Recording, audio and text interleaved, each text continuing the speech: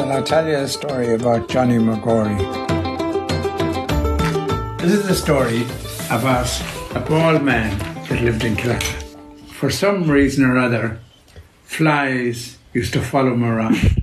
And everywhere he went, if you went to church, he had to take his cap off when he went to church, and the flies would be buzz, buzz, buzz, all around him.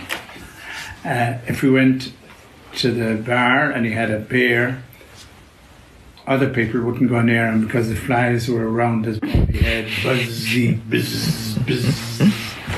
And in the end, nobody liked him, and he got fed up.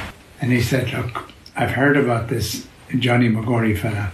I think I've got to see him and see what we can do, if we can do anything to get rid of this plague of flies that keep chasing me around all the time. So he went off and he met Paddy and them.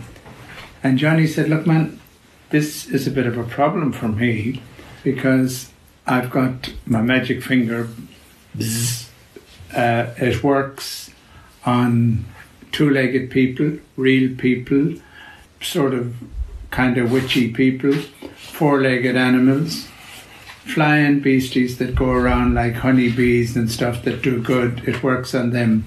But it doesn't work on pests and flies and things that make you itch and make you creepy crawlies and do all that kind of thing. It doesn't work so well.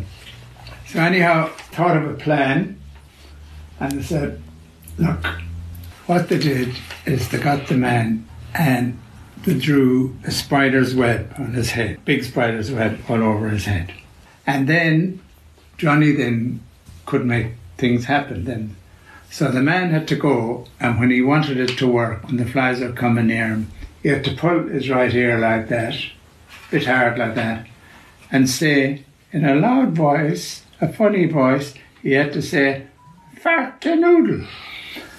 And when he said, fart a noodle, the spider's web on his head became real, and it caught the flies. So he carried on, and he was happy for a long time. But then all the flies used to come around and they used to die on his head. And they used to get smelly. And for a long time, later on, he came around and his baldy head was always smelly. And they used to call him Donald Wash a Little. That was his name. Well, that was the story about Johnny Moore.